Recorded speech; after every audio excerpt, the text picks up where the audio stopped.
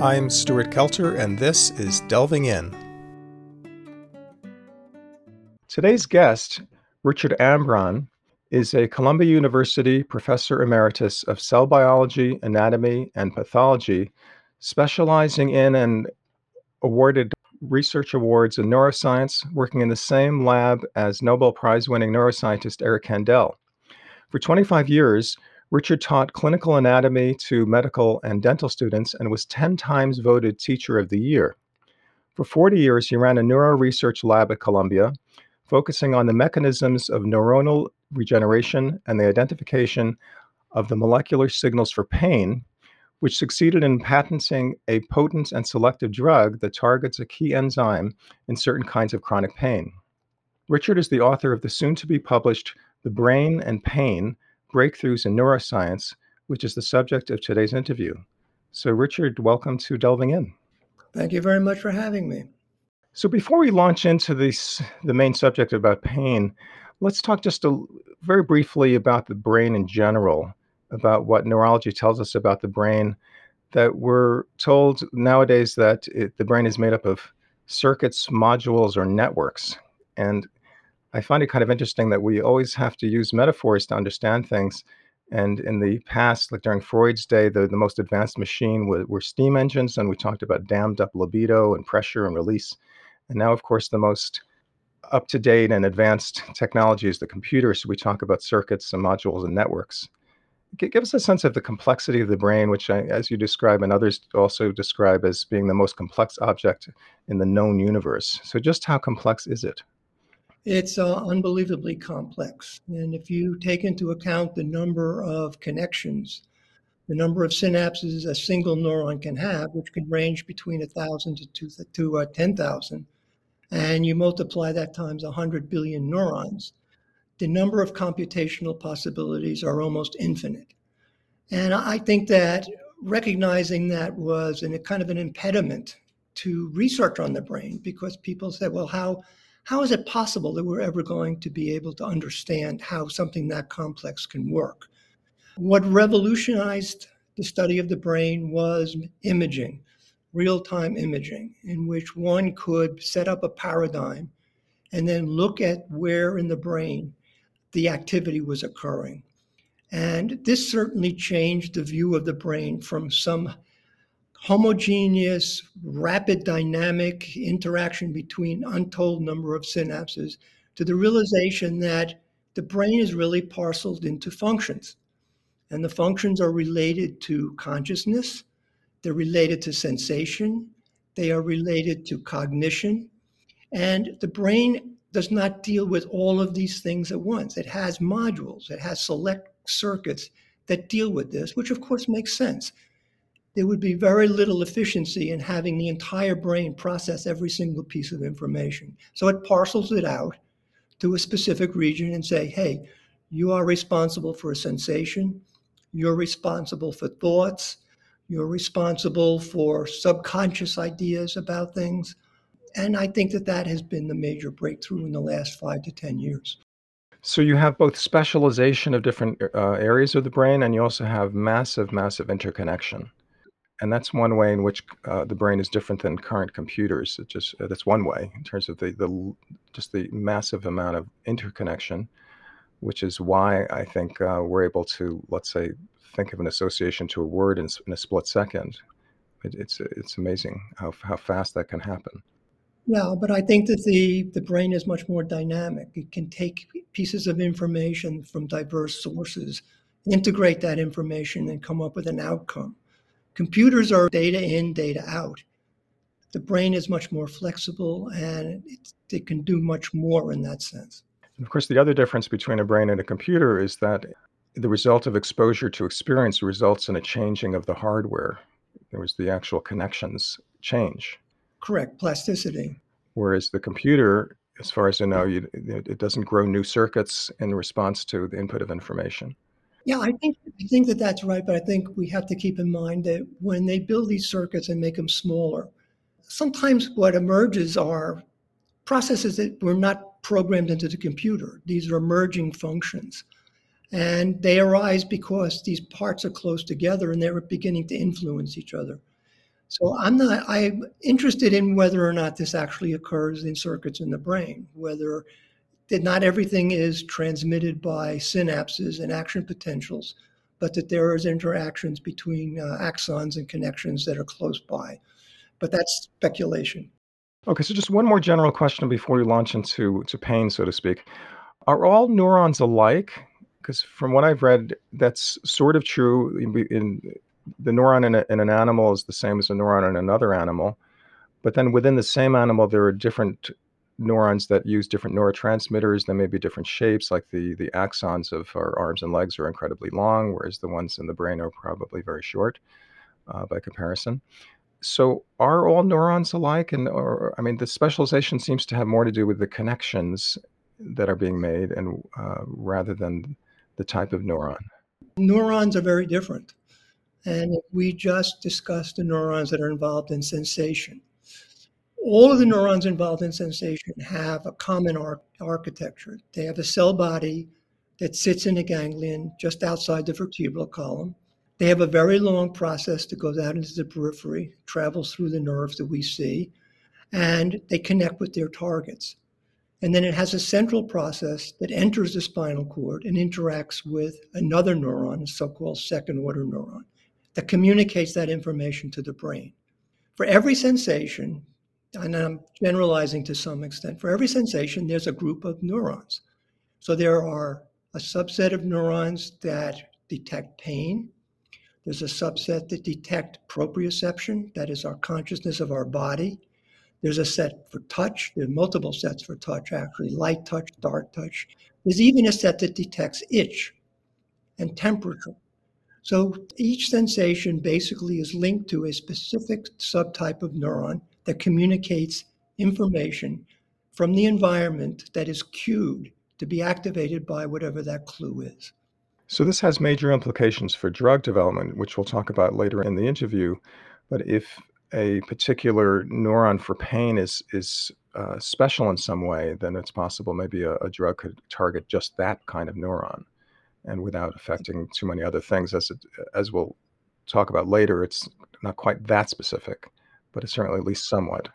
Yeah, I mean, I think that that was the hypothesis for a long time, that if you find a subclass of neurons that are different from others, if you can determine how they're different and you want to do something, you want to manipulate that neuron, then the way to do it is to take advantage of the difference and somehow develop a drug or some other inhibitor to, uh, to alter the function of that neuron. That's the hypothesis. Okay, let's segue now to talking about pain. You describe pain as the most important sense for survival. I mean, that seems pretty obvious in a way, but please explain what you mean by that. The most important sense, more important than, I mean, it'd be worse to lose the sense of pain than to lose vision or hearing, for instance. Well, without the sense of pain, you're not going to survive very long, because the main function of pain is to alert us to the fact that there is a threat or an injury to the body that has to be dealt with. So people who are born without the neurons that mediate pain don't survive very long. So it's essential for survival. You can be blind, but you can be deaf, and you can survive perfectly well. But if you don't have pain, you're not going to survive longer, because you're going to be exposed to things when you're young. Knives are sharp, stoves are hot, that you're not going to be aware of. And as I said, people who have these defects in the neurons that mediate pain don't survive very long. Right, and then, of course, with pain, sometimes it's a warning that damage is about to occur. Elite athletes know that there's a little margin between pain and damage, and they push it. They push their performance so that they can withstand enough pain so that they can accomplish even more than they did the last time, but not so much that they damage their bodies. I mean, that's absolutely correct. That's why pain is subjective. If you consider the reward to be worth the pain, you are willing to bear the pain. So an athlete, a runner, the marathoner, when he's close to the finish line and the pain is building up, he will be willing to bear the pain in order to finish the race. And that is a system that is built into the pain system. It's a reward system. I mean, the other advantage of why pain is so important is because it's adaptive. It enables us to protect an injured area for long periods of time. If you get a pinprick to your finger, you will experience that pain for a few minutes and then basically it's over. But if the injury is more serious, you need to protect that finger from further injury. So the system, the pain system adapts and prolongs the period of pain so that finger is going to be protected. And that's an interesting aspect of this because that time interval between the initial pain, how long the pain lasts, is determined by a series of receptors, channels, and kinases. And some of those signals are being emitted from a damaged cell, right? And then depending on how many cells are damaged, that's you get more and more of that chemical that then stimulates the pain nerve. One of the most abundant molecules in cells is adenosine triphosphate, ATP. So the endings for the nerve fibers are naked. That is, they're not surrounded by a special transducing mechanism as you find in touch and some of these other sensory modalities. So that you have the terminal of that neuron exposed out there in the skin. When the skin is ruptured and cells are damaged, ATP is released. So it makes sense that the ending of the pain neuron would have a receptor that recognizes ATP. And this says, oh, there's been an injury.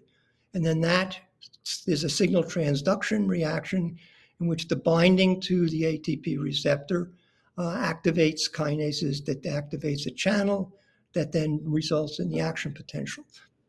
But the other thing is that pain is not only due to an injury, but can be due to inflammation. And that's one of the most difficult kinds of pain to deal with because it doesn't necessarily mean that there is an injury. So inflammatory pain due to cytokines, prostaglandins, and things like that can be masked. They can happen in places in the body where there's no obvious pathophysiology. So that would be in things like rheumatoid arthritis, for instance? Yeah, anytime there's an inflammatory response, exactly. And if you want a real puzzle, consider this. If you undergo surgery and by accident a sponge is left on a nerve, that sponge will elicit an immune response and you will suffer from unbearable pain. The pain of that is almost one of the most excruciating kinds of pain. But if you don't know that the sponge is there, you'll never figure out where it is. And the remarkable thing is that the pain is not going to be felt where the sponge is. It's going to be felt where the terminal of the neuron was. So the pain is referred. Yeah, and in your book, you talk about referred pain, particularly for injuries to the internal organs, the viscera, that the pain can be referred to the skin. So I think, if I remember right, if this injury to the spleen, you'll feel it on the shoulder, and if you have appendicitis, you feel it in the middle of your belly. Yep. And then it gets referred to the somatic system, and it's referred on, and they have maps of the body. So surgeons and clinicians can make a diagnosis based on where, if there's no obvious damage, they can look at the map and say, oh, well, this could be coming from the gut, this could be coming from the appendix, etc. Yeah, another kind of central or general point that you make at the beginning of the book is that the sensation of pain is highly complex, more so than vision or hearing. And I think I would clarify that a little bit, that the information is internal and not external, and the information may not be as richly complex, but the neurological causes, are from the interaction of several brain systems, and that's what's so complicated. It's not the information that's complicated. I mean, you're in pain, maybe there's a few different kinds of experiences of pain, but the causes of the pain are incredibly interconnected. Well, it's the interpretation of the information that is getting into the central nervous system about the pain. If there was no modulation of pain for reward, for fear, well, all these other things that make pain subjective, every time you got an injury, the pain would be the same. But there are remarkable cases of people who are severely injured and they feel no pain.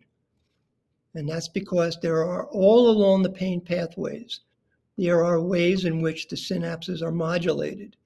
So what we ultimately experience as pain is not perhaps what originally happened, but is dependent on our mood, dependent on our previous experience, depending on whether we were motivated.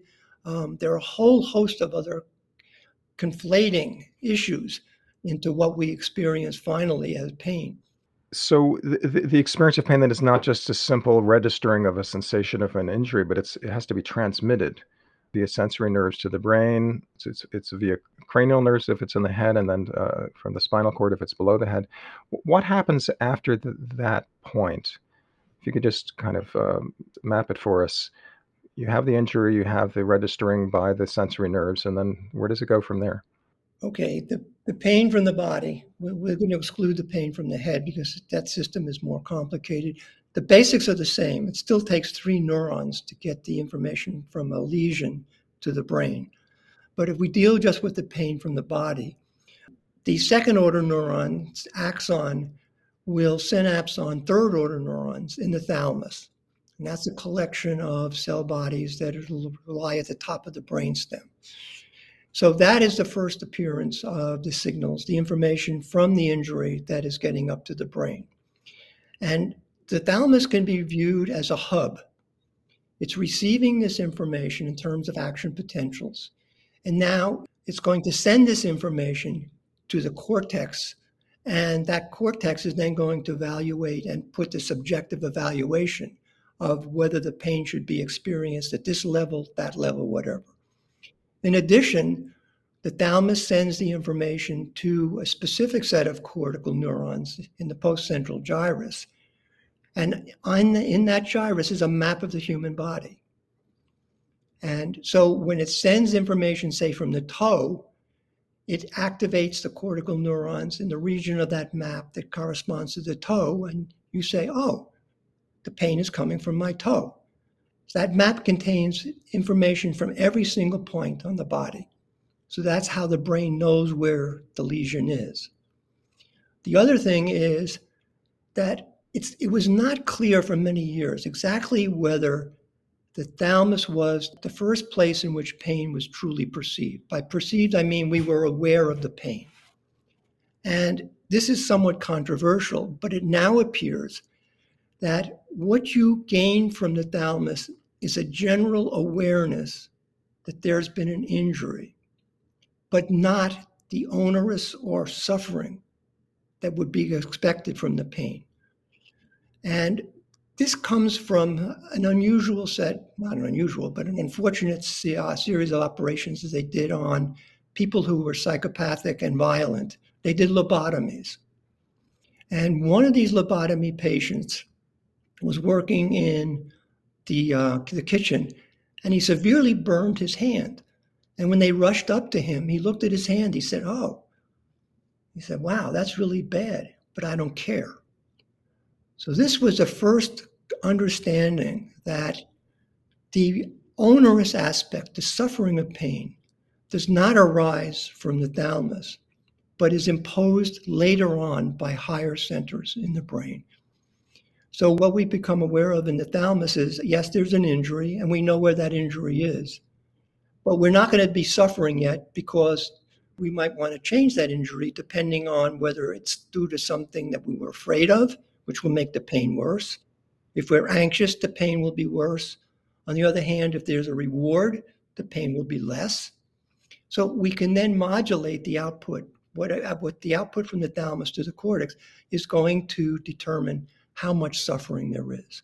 And this can be really regulated to an amazing degree. So maybe another way to put this is that you can feel that there's pain, but it's not labeled as unpleasant. It's just another sensation. Exactly. Kind of indifference. Yeah, I mean, it's kind of hard to get your head around this, that you can be aware of pain but not suffer. But that seems to be the case. We were just talking about the possibility of feeling pain as just another sensation without it feeling onerous or unpleasant. This reminds me a little bit, and this is getting a little bit into the psychological kinds of pain.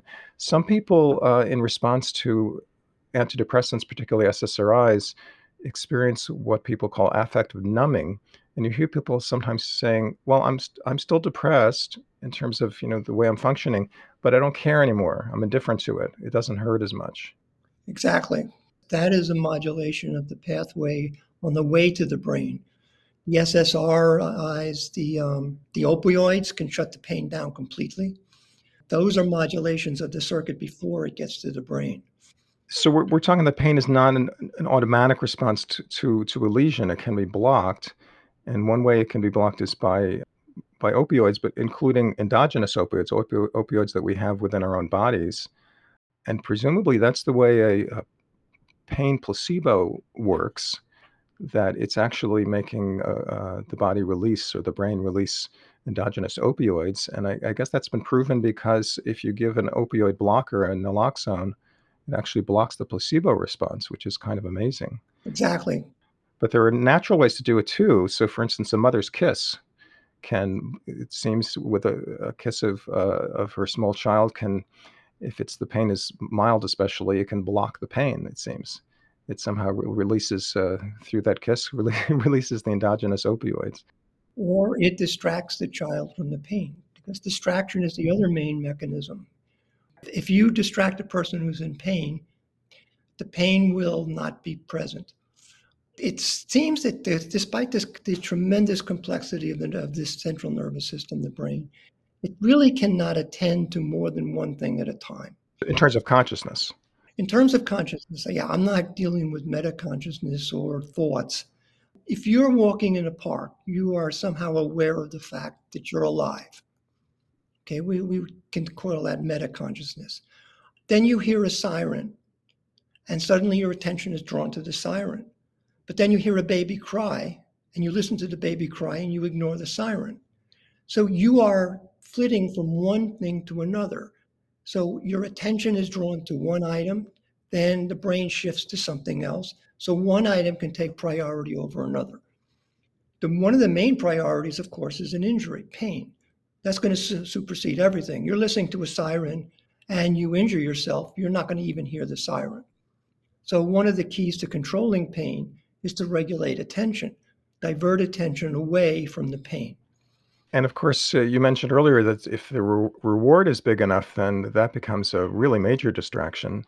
I'm thinking about one example of that from the 1996 Olympics. Carrie Strug, the gymnast, had injured her ankle on a vault, and yet she had to do one last vault in order to try to win the gold medal for her team, which she did. And so she vaulted onto an injured ankle.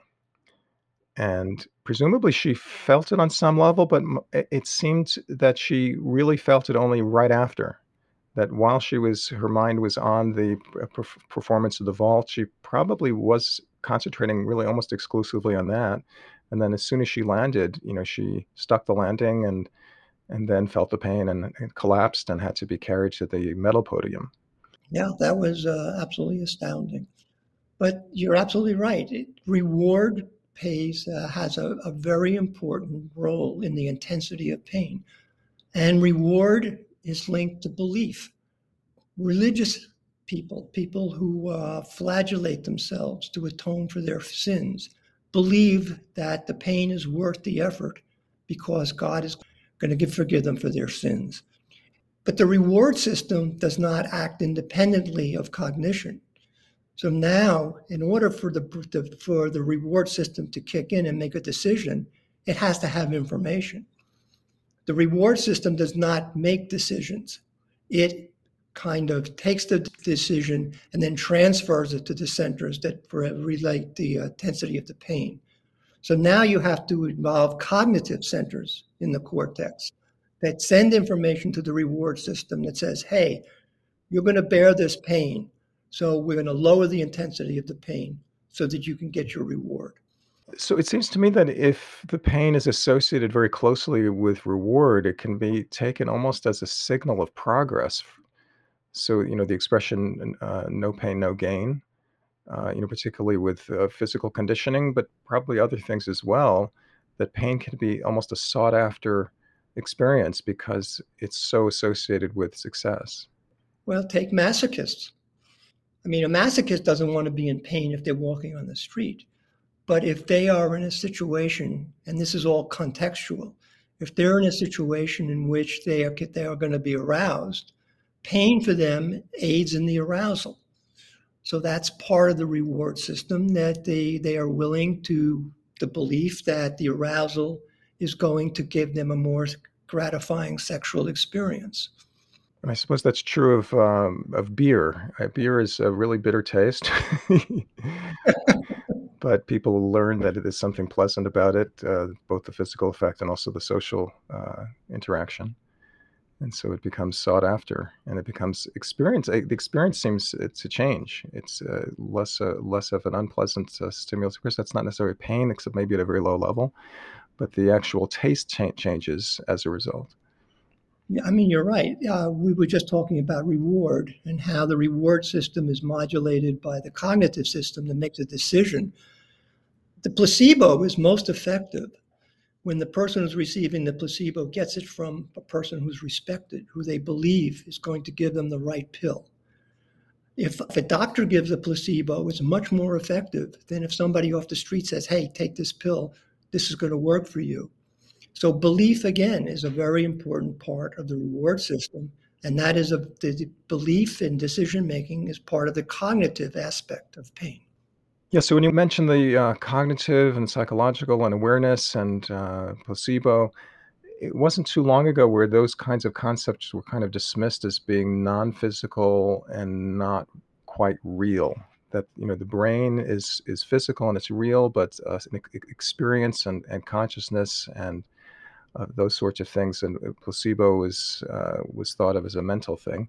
But I think we're coming into an age in the last few decades or couple of decades where the world of experience and the world of the physical brain are being united and seen as really part of the same thing, and that something like the placebo effect can actually, the results of the placebo effect can be seen on these fMRI images of brain activity. There's always a tendency that if you don't understand something, you dismiss it. And that's especially true with a doctor who's treating something that he just doesn't understand. So he'll say, well, if it was a woman, you're just hysterical. Think about psychological pain. I mean, that was dismissed for many, many years. Psychological pain is coming from somewhere we don't understand. We now know that psychological pain actually triggers some of the same modules for pain in the central nervous system as pathological pain. You mean as physical pain, right? Physical pain, right. And of course, when it comes to studying something like pain, as opposed to, let's say, autonomic systems, the heart rate and breathing rate, it's pretty much impossible to avoid self-report as one of the sources of information. And I find that really interesting because, that doesn't seem as scientific somehow. I mean, because science means the ability to have multiple observers observing the same thing. But when it comes to conscious experience, we're kind of forced to make the assumption that when I have a pain from a pricked finger, it's going to be a lot like yours. I mean, of course, it can be blocked and all that, but the just the kind of neutral experience of being, let's say, pricked with a needle, and that there's something in common there. But it's not. Every person has a very basic level of acceptance of pain, and it's probably built into the system. Well, let me put it a little differently. And I mean, of course, pain is very individual, also, but this also has to be something in common. When I say, "Oh, that was excruciating," you have to know what that means, right? That's right. And I can give it a number from 1 to 10, but I don't know for sure that my 8 is going to be the same as your 8. That's exactly right. And there is a tremendous effort to try to find objective measures of pain. That is something that could be used to determine whether or not a person is at level 5 pain or level 7 pain, et cetera. And this has not been successful. And believe me, the companies and the clinics that deal with pain, this is extremely important for them because they have to separate people who are really suffering pain from the malingerers and the ones who are faking it to get insurance. And it costs these pain clinics lots of money in insurance if they make a mistake. So you're absolutely right. There is no objective measure of pain. Right, and so famously, you can look at an MRI of a back injury, of a spinal injury, and people with what looks like the same level of damage can give rise to very different levels of pain, and we really don't understand quite why. I mean, a lot of your book speaks to that issue in terms of neurological suppression of pain, but it's still a mystery, I think. Why is it that some people have excruciating pain from a similar injury, and other people don't. Exactly. I mean, it's the question right now is unanswerable, other than to say that people have different tolerance levels. But what it is in the brain or the nervous system that determines that tolerance level is not known. So I'm wondering what your thoughts are, Richard, about the kind of dominance of the brain and neurological explanations in the media. That if it's seen in the brain and you could see that the brain is lighting up, that somehow it becomes real. Whereas the same thing could have been talked about for thousands of years, but it doesn't get the same respect somehow. I'm not quite sure I understand. What is it? What do you mean? Well, there does seem to be, I mean, for good reason, I think there's been a fascination in recent decades with brain research and with findings about brain function. And sometimes the finding will be something that seems very familiar. Like it could have been talked about, let's say, by Buddhism thousands and thousands of years ago, but now it's been confirmed neurologically. So now it has a kind of reality that it didn't have before in people's minds. Well, you don't have to go back a couple of thousand years. You can go back a couple of years. There are still people who don't believe that the functions of the brain emanate from the material brain. They believe it emanates from some what they call panpsychism, the soul, whatever. So it's not universally accepted that the brain is the source of intellect. But I think that people who look at data and who are really aware of what's going on in neuroscience understand completely that the brain is the source of thought. We don't understand how thought emerges from the brain, but if you don't have the brain, you don't have thought. Or emotion. Or emotion, or any one of the conscious levels, except maybe for the metaconscious. Yeah, so the dualism, which is what you're getting at, is a very old belief that somehow the mind or the soul is separate from the brain and can survive the brain. Of course, no one, I think, can possibly know about that, about whether that can be true. But it from everything we know about neurology, it seems difficult to believe that there's anything after that somehow separates from the brain. And I know there was some, I forget the name of the scientist who thought that the soul had weight to it and actually put dying bodies on a very sensitive scale and did a before and after measure. And I think at the beginning he found a small difference, but it turned out to be a problem of his scale. There wasn't any loss of weight. Yeah, my position on this is to be agnostic. I mean, there's no sense telling these people, well, I don't think that the soul is absolutely nothing to do with intellect. Panpsychism has nothing to do with intellect. My response to them is prove it. I'm willing to accept it, but you have to show me, and you don't have to prove it absolutely, but at least give me a couple of steps that we can use to get at it. And that's where their whole idea falls apart, because there is no way to approach God, to approach this, whatever this ethereal force is. But we can approach the functioning of the brain using the brain as the substrate. Right. So, in talking about the brain as the seat of consciousness and all conscious functioning, we can make progress. And we're thinking of the mind as a soul that has no physicality to it at all. So almost by definition, there's no way to study it scientifically. Exactly. Although some people would say there are ways to study it through awareness. But again, you can't really share that awareness directly with anybody else. But don't forget, a hypothesis, the scientific basis of a hypothesis is that it can be proven and disproven. And disproving is very important. So if you have a hypothesis, we have to see whether that hypothesis is true by seeing if we can disprove it. Yeah, I know there was a surgeon who decided to test the theory that the mind and body separate during anesthesia, and people have claimed to look down upon themselves as they're being operated on. So he put a little sign up near the ceiling that could only be seen if you're floating up there. And so far, none of his patients have reported what they saw up there. But that's an example that not seeing it doesn't disprove it, but seeing it would be pretty powerful evidence. So let's shift now to talking about interventions for pain, starting with the pharmacological interventions. that's the promise and the hope, because taking a pill for pain is sort of the simplest thing one could do if it worked, and it worked, not just worked well, but worked without side effects.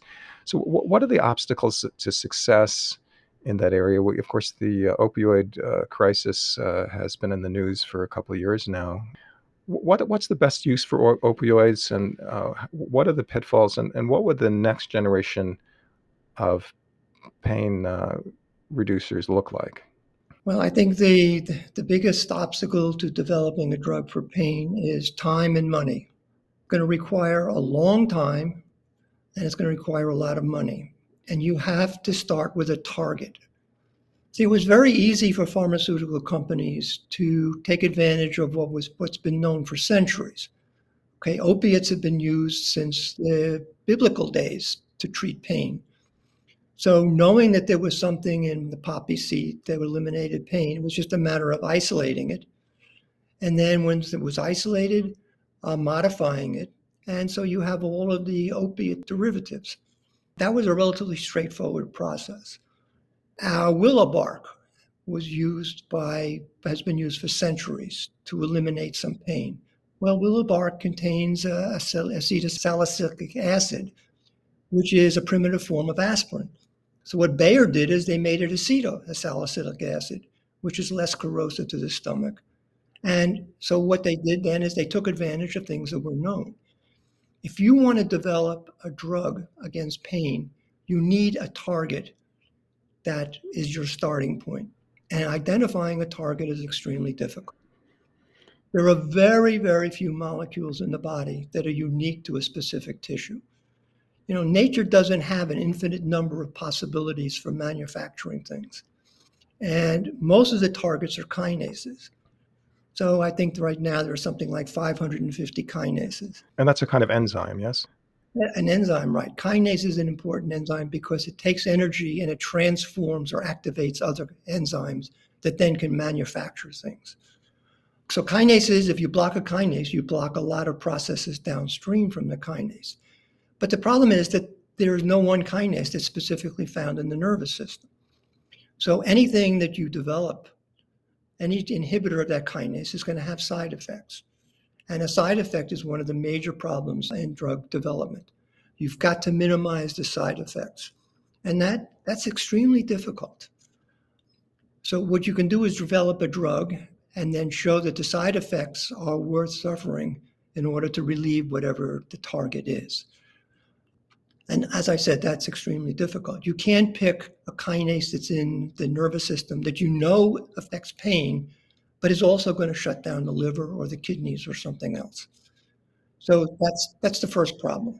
So this is far beyond what we can do now, but what we would need is something that identifies the target not just by its characteristics, but by its location and by its function. And that's way more complicated. Exactly. It's much more complicated than taking an opiate or taking opium and making a derivative of it, because you know it's going to work, even though there are side effects.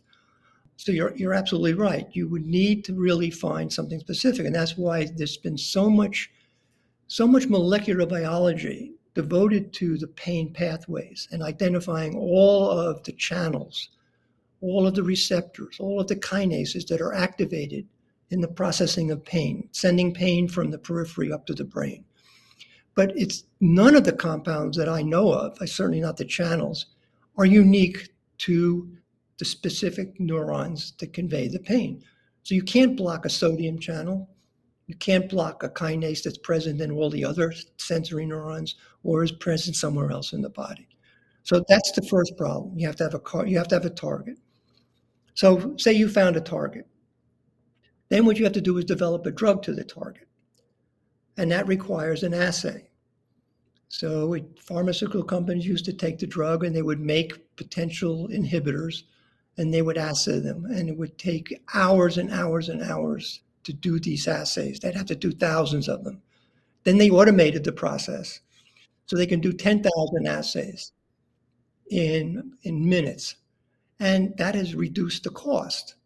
But the problem is it's also very expensive because they have to design all of these different drugs. Another way of doing it is the way that we did it with our drug. We used proteomics.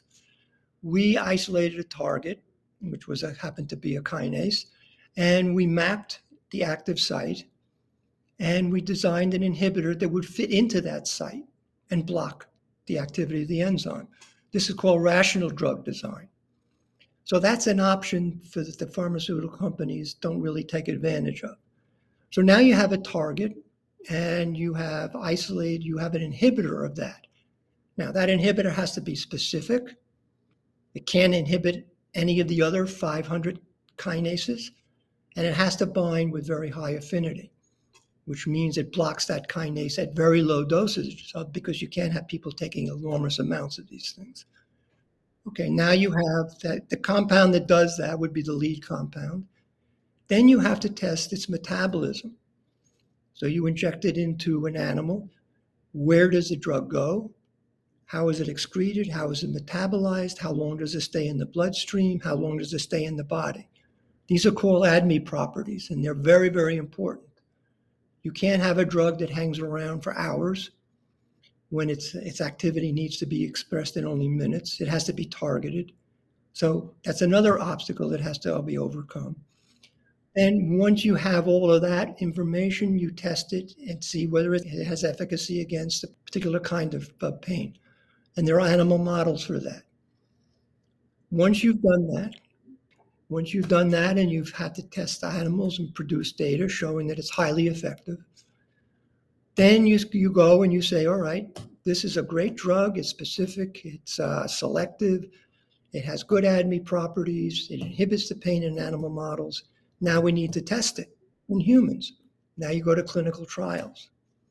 But to go to clinical trials, you have to make massive amounts of this drug.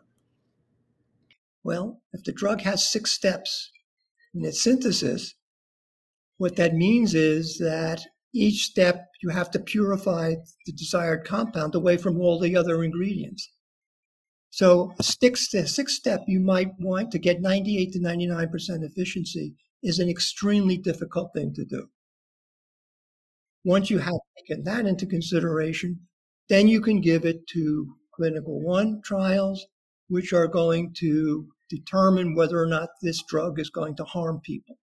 So you get 100 volunteers, you give it to them, and if there are no harmful effects, then you go to phase 2, where you give it to a small population of people who have the pain and see if it's effective. But you've got to double that population because you have to test a placebo. So that adds to the cost. Then if it's effective, it's more effective than a placebo, and that's not easy to do. Then you go to a large number of people, 10,000 or more, and you give them the drug. And then you see the efficacy in those people, again, versus a placebo.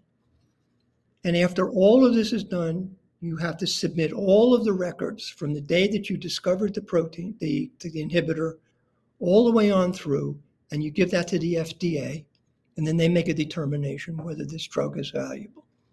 Wow, thank you. That was a really concise description of the entire process of designing and developing and testing a drug.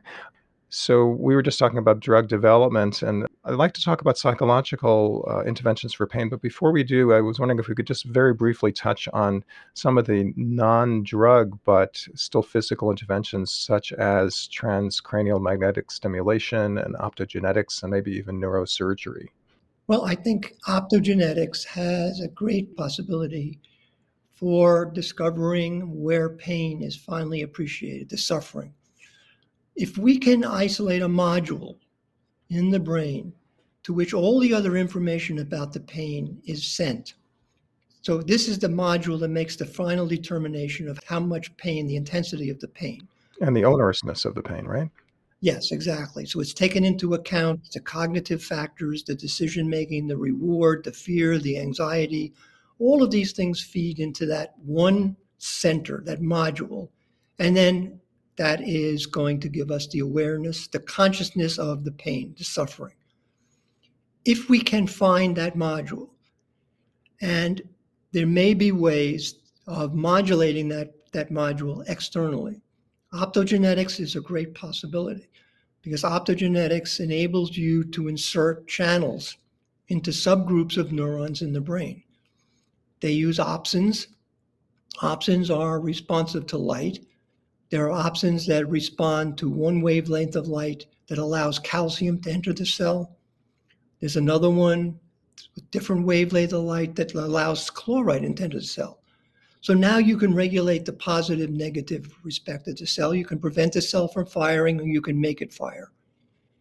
Even more exciting is that there are now transmembrane proteins that you can insert that regulate functions. They have a receptor that will activate internal sequences that will change the neurons and can do that over a long time. What this entails, if I understand it correctly, is a extremely fine fiber optic wire is inserted into the brain. It terminates at some cells that, when exposed to a certain spectrum of light, will fire the neuron, almost like a remote control device in a sense. I mean, it's a way of stimulating a neuron, it's a way of inhibiting a neuron, it's a way of changing the way in which internal kinases are activated. And it's been successful so far as I can tell from things like Alzheimer's disease. They're working on it, depression. I think it's a wonderful tool. It's going to be further refined. But the key is to find whether or not there is a center in the brain that is, in fact, responsible for that's the suffering aspect of pain. The hope is that it's localized enough, Correct. that there's a part of the brain that is either responsible or is necessary as a necessary component. So I think this is actually a good segue to talking about the psychological interventions for pain. My understanding from reading your book and from other things I've read is that the nervous system has nerves that increase the transmission of other nerves, and then there are inhibitory nerves that will decrease. And similarly, with pain, you have processes in the brain that increase the experience of pain, and you have other processes that inhibit the experience of pain. And that a lot of the psychological interventions, of course, are the latter, learning techniques that either inhibit the pain or inhibit something that would otherwise would increase the pain, such as fear. And I've noticed this in my own practice, that if someone finds the pain onerous and hates their pain and is fearful of their pain, or any of the above, that tends to increase attention to the pain as well as increasing the intensity of the pain. Anxiety is a great promoter. It exacerbates pain, no question. So there's something about, if it's possible to learn to be indifferent, selectively indifferent, not indifferent to life, but indifferent to pain, that can be an enormous advantage. You mentioned in the book about using meditation as a possibility. One aspect of meditation is learning to see whatever comes into the mind as equal to or no different from any other thing that comes into the mind. It's all fleeting, it's all temporary, and it doesn't have to be taken overly seriously, so to speak. And that the same attitude can be developed toward physical pain or emotional pain. People who do mindfulness training, mindfulness practitioners, are able to divert attention willfully away from a sensation. And when it's done successfully, they can willfully dismiss pain because they feel that they can divert attention to something else. That takes a lot of practice. And the fMRI indicates that this actually does happen, but it does not happen by the same mechanism as a placebo. It uses a different mechanism. There's much more involved in brain activity, but it is successful. Right, and the proof of that, which I find really fascinating, that it's not the same as placebo, is that an opioid antagonist such as naloxone can actually block the placebo effect, but it does not block the benefits of meditation. So that implies that there's something different going on, which is really, really interesting. Exactly.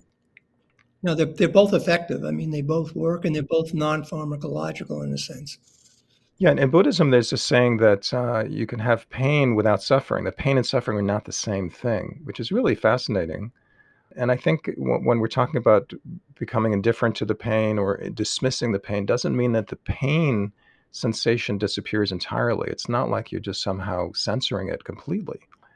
But what you are censoring is the onerousness of the pain, the feeling that pain necessarily has to be the same thing as suffering. Yeah, I mean, that's what the lobotomy patient indicated, and people who have had certain parts of their brain removed, they experience exactly the same thing. They know that they should be in pain, but they're not suffering, so they don't care. And that's what the Buddhists are saying. Yeah, I mean, this is fine. I should be in pain, but I'm not going to acknowledge the fact that I'm in pain. I'm not suffering. Right, and then it's tying together the psychological with the physical interventions. You talk about in your book the possibility of maybe having some kind of neurofeedback, which is a subset of biofeedback, that would increase the activity of one particular area of the brain. I think it was the anterior cingulate cortex that you can have a measure from on a computer of feedback that you're actually increasing that level of activity in that part, and that can result in a reduction of the onerousness of pain and possibly much more quickly than learning to meditate, which I know from my own practice, I'm constantly suggesting meditation, and it's the rare client who actually takes me up on it, unfortunately, because it is difficult and it's difficult to teach. I mean, you can't just, even if you're in the same room, say, okay, what are you doing? What are you doing now in your meditation? I mean, you have to be able to report it moment by moment, and that's not so easy to do. I mean, it's really hard to teach. Yeah, I mean, the best study on that was one, but they assume that one of the modules in that pain matrix that's discussed in my book is, as you said, the anterior cingulate cortex. That seems to be the center that is involved in attention. So if you can regulate that, the attention part of that, you should be able to divert pain. So what they did is they trained volunteers to actively, willfully turn the ACC on or turn it off. And they found out that when they were subjected to, these people were subjected to pain, if they willfully downregulated, or unstimulated the ACC, the pain would be diminished. Whereas if they exacerbated it by stimulating their ACC, the pain got worse. So this indicates, at least that's one study, and it looked like it was very well done, that indicates that the anterior cingulate gyrus, which is a fairly large area, is involved in the attention of pain, paying attention to it, focusing on pain, and modulating that can either exacerbate or diminish the pain. Of course, this kind of biofeedback is not readily available because it doesn't work from EEG as ordinary neurofeedback works, which is relatively inexpensive hardware for a practitioner to purchase. But it was using fMRI, which is a very, very expensive. I mean, you can't just have one in every office. So a lot of that is economic. If maybe someday there'll be something like an fMRI or a mini fMRI that a person could take home, then you might be able to do this on a wide scale. But it's largely an economic obstacles at this point. If optogenetics works, you could implant the opsins into the neurons in the ACC and regulate their activity externally. Right. So that would require no training at all. That would be done automatically. Yes. Exactly. So if we could just summarize, in your book, you have a very nice diagram called the neuromatrix model. It would be nice to be able to show it on the air, but of course, this is radio, not TV. But my understanding is you have the registering and amplifying of pain, which consists of the sensor perception plus awareness and attention, plus the salience of the pain and the emotions regarding it, such as fear. And then you have the other parts that inhibit pain. So you have the endogenous opioids that can be released. And we didn't talk about this, but self-mutilation seems to work, so to speak, possibly by releasing endogenous opioids and thereby suppressing other kinds of pain. And then you have the kind of top-down labeling of the pain as unimportant or ignorable because there's some kind of higher cause or higher, more pressing situation involved. So it's a model that really kind of ties together all the different factors involved. And I think it nicely encapsulates just how complex a process it is, but also how these different parts interact. I think you summarize it very nicely. It shows that pain really has three constituents. It has the pathway that sends the information to the brain. It has the emotional aspects of the pain, the fear, the motivation, etc. And then it has the cognitive aspects of pain that makes a decision as to whether the pain is worth experiencing or whether it is occurring under circumstances that really have to be paid attention to, in which it makes the pain worse. So it is the dynamic interaction between the networks, these three networks, that determine how much suffering there is involved in pain. Yeah, so if there's one take-home message from our talk, it's that pain is not just simply a physical experience. It's so much more complicated than that. And that's both, I think, can be reassuring in the sense that there's a lot more kind of aspects to intervene with than simply blocking it. I mean, it's much more complex than that. I think that's another good take-home message. So I'm just curious, I mean, you're not a clinician, you're a researcher. But do you have people coming to you asking for advice about how to deal with their pain? I mean, does that come up? Do you have conversations like that, or did you when you were working in the lab? Well, most people ask me, how does this drug work? Why does this drug work? Why doesn't this drug work? I don't make a diagnosis. I have a lot of experience in clinical anatomy. I mean, I've seen practically every kind of pathophysiology that there is. But no, I do not diagnose pain unless it's something that's obvious. I wasn't talking about diagnosis as much as advice on how to deal with pain. I was thinking particularly the psychological part. I mean, you're not a psychologist, but you're a neurologist or a neuroscientist, I should say. But do you get into discussions with people, let's say friends or family, that are dealing with chronic pain? Do you find yourself talking about some of these things? Oh, certainly. Certainly. I try to point out attention, the significance of attention and suffering. If it's possible to divert yourself. I mean, dentists play music in their office, right? Hopefully the people are going to pay attention to the music and not the drill. Where they jiggle your cheek as they're putting the Novocaine in. So trying to get people to be aware of that, if they can shift their attention elsewhere, they can diminish the pain. And I think that's very important. If people can do that, it will work, and it doesn't require a pharmacological approach. Well, Richard Ambron, a Columbia University professor emeritus and the author of the soon-to-be published book, The Brain and Pain Breakthroughs in Neuroscience, thank you so much for coming on to Delving In. Oh, it was a pleasure. Nice talking to you. I'm Stuart Kelter, and you have been listening to the podcast edition of Delving In, originally broadcast on KTAL-LP, the community radio station in Las Cruces, New Mexico. Please visit our website, lccommunityradio.org, and see what KTAL has to offer. We appreciate listener donations to help us stay on the air and to continue to grow in cyberspace.